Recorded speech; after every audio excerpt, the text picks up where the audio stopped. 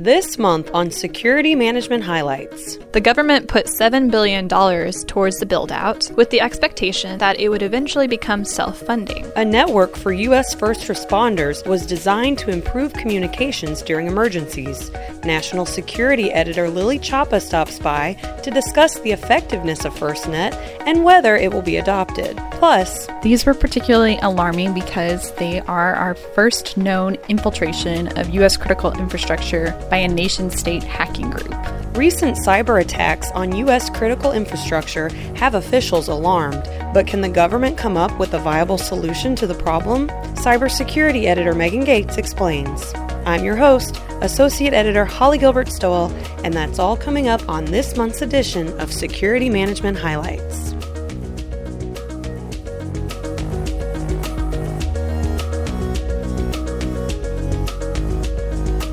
A multi-billion-dollar broadband network reserved for first responders was designed to address emergency communications issues during crises. But will public safety stakeholders adopt it? National Security Editor Lily Chapa is here to tell us more. Hi, Lily. Welcome to the podcast. Hey, Holly. Thanks for having me. You begin your article with two stories that illustrate just how ineffective the current first responder network in the United States can be. Tell us what happened. There have been a couple incidents recently, one which really made the rounds, about how firefighters had their data throttled by Verizon while they were responding to the California fires earlier this year. Another big example, though, is one that I read about in a report, which describes a car chase through Los Angeles back in 2015, where a guy stole a car at gunpoint, drove across LA for 45 minutes, and then ended up taking people hostage at a restaurant. As you could expect, at this point, there were all kinds of first responders at the scene, from cops that came from several cities to the Highway Patrol and SWAT. They were all surrounding this restaurant, but there was just one problem. They had no way to communicate with each other since they all use different channels and technology. So this is just one illustration of the shortcomings with the current network, but the federal government has attempted to come up with a solution to public safety communication problems. Tell us more about FirstNet, what it is, when it was created, and where it now stands as far as its implementation. Sure. So the idea of FirstNet was first adopted back in 2012, and it's basically a broadband network on a spectrum that only first responders can access. The government put $7 billion towards the build-out, with the expectation that it would eventually become self-funding. AT&T was awarded the 25-year contract, which allows them to build out this new spectrum and also use it for commercial purposes, depending on availability. Right now, FirstNet is operable at about 2,500 sites across the country, and another 10,000 are in the works. But just because it's live doesn't mean that first responders are using it. So, as you mentioned, there are some problems, even though this supposed solution has come to bear. What are some of the biggest issues facing the current network that FirstNet supposedly will solve? Well, both of the stories I mentioned earlier really illustrate the issues with the current first responder communications.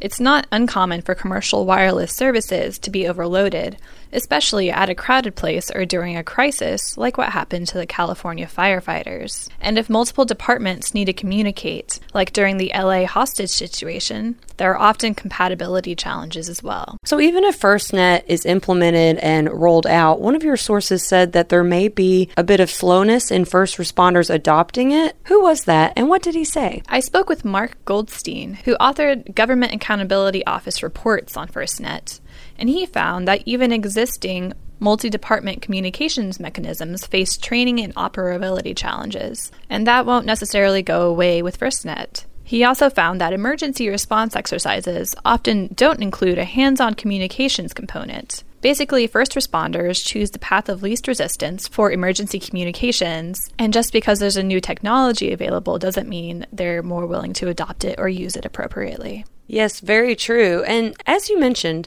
AT&T was awarded a multi-billion-dollar contract to build out FirstNet. So has that come online anywhere at all, and is it being used? Yeah, it's online at about 2,500 sites across the country, but it's really too early to tell how many organizations are making the switch to FirstNet. Goldstein estimates that it will be competitively priced compared to normal wireless service. He points out that its usability, especially in rural areas, will have a big impact on its long-term success. And experts say there's no chance of it remaining self-funded for the long haul if it's not adopted by more first responders. Definitely. This is quite the interesting topic, especially given all the recent examples like the wildfires, which you also mentioned in your story. So it'll be interesting to see where this goes. Thank you so much, Lily. Thanks, Holly. The U.S. Department of Homeland Security has taken steps to address recent attacks on U.S. critical infrastructure. But does the government go far enough to address these far-reaching vulnerabilities? Cybersecurity editor Megan Gates is here to talk about this important issue. Hello, Megan. Welcome to the podcast. Hey, Holly. Thanks for having me. Tell us more about this incident that you cover in your cybersecurity department for November, in which 7 Iranians were indicted for attacks on critical infrastructure and financial institutions in the United States. Why were these hacking attempts particularly alarming to U.S. officials? Great question, Holly. So these were particularly alarming because they are our first known infiltration of U.S. critical infrastructure by a nation-state hacking group. So it was a very big deal. They found out that between August 28th, 2013 and September 18th, 2013, an Iranian hacker, connections to the Islamic Revolutionary Guard, he gained unauthorized access to the supervisory control and data acquisition systems of the Bowman Avenue Dam in Rye Brook, New York. And so using this access, the hacker was able to get information about the status and operation of the dam, including water levels, temperature, and status of the sluice gate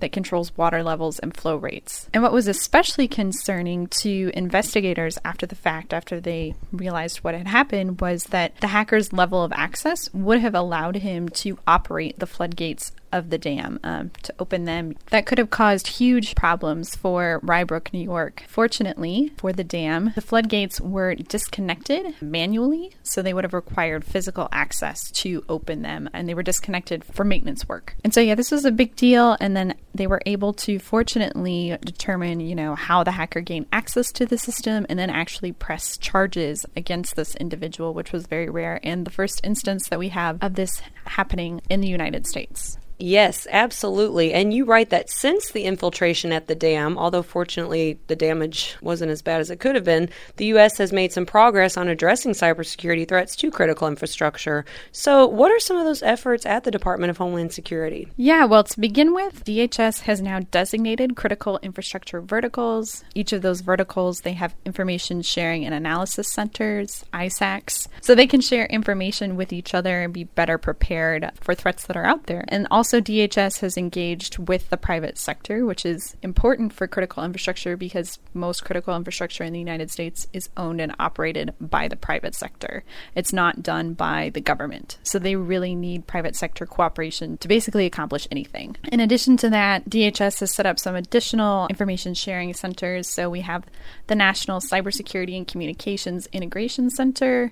They're doing more testing on critical infrastructure to make sure that it's prepared for cyber attacks. And also, most recently this year, DHS finally released a cybersecurity strategy for 2018 to 2022 that created the National Risk Management Center, which will focus on creating a cross-cutting approach to defending U.S. critical infrastructure. Secretary Kirstjen Nielsen, she spoke over the summer about the new center and said it will employ a more strategic approach to risk management, born out of the reemergence of nation-state threats, our hyper-connected environment, and our survival and its need to effectively and continually collaborate within the private sector. You've mentioned a lot of efforts on the part of DHS, but despite this progress, some experts did share with you that water and wastewater systems may remain vulnerable to cybersecurity attacks. So what are some examples that illustrate this vulnerability, and who did you talk to, and what did they say? Yeah, so as someone who's been, researching and reporting on the cybersecurity space for a few years now, it really seems that most of the effort is focused when it comes to critical infrastructure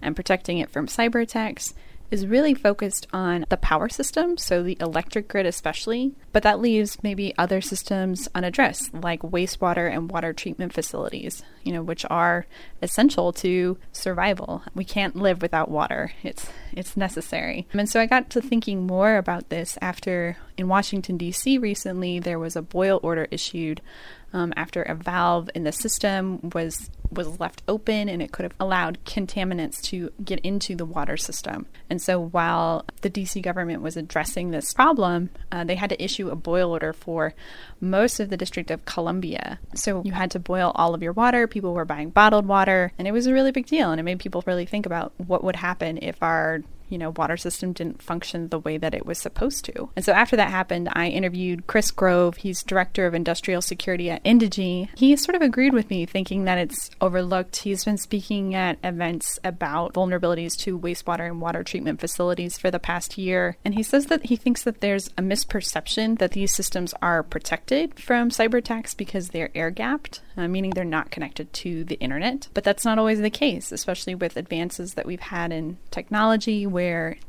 owners and operators of these systems, they want to be able to collect metrics like how many gallons of water were treated in a day, or can we update our system? And doing all of those things means you're introducing new technology that could potentially breach that air gap and make the system overall vulnerable. Yes, water is definitely important. It is the source of life. And given these concerns voiced by Grove, are there any efforts that the U.S. government is undertaking to protect the cybersecurity of waste and wastewater systems? Well, along with general outreach to the sector, the U.S. Environmental Protection Agency recently released a cybersecurity guide for states, and it actually had explicit information in there for water and wastewater utilities. And it sort of identified some of the major challenges for this sector when it comes to addressing cybersecurity. And those were lack of resources for information technology and security specialists to assist with creating a cybersecurity program. So to help these facilities, the EPA created a worksheet to create an effective cybersecurity program. It walks,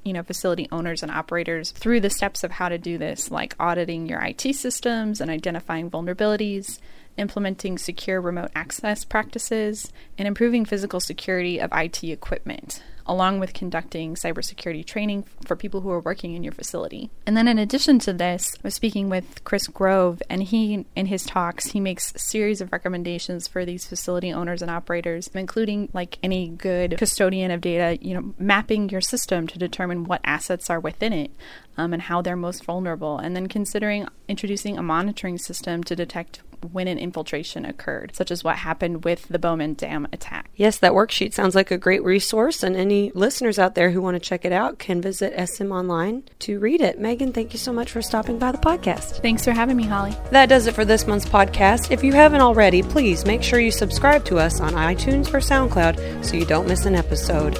Once again, I'm your host, Associate Editor Holly Gilbert Stowell. Until next time, bye-bye.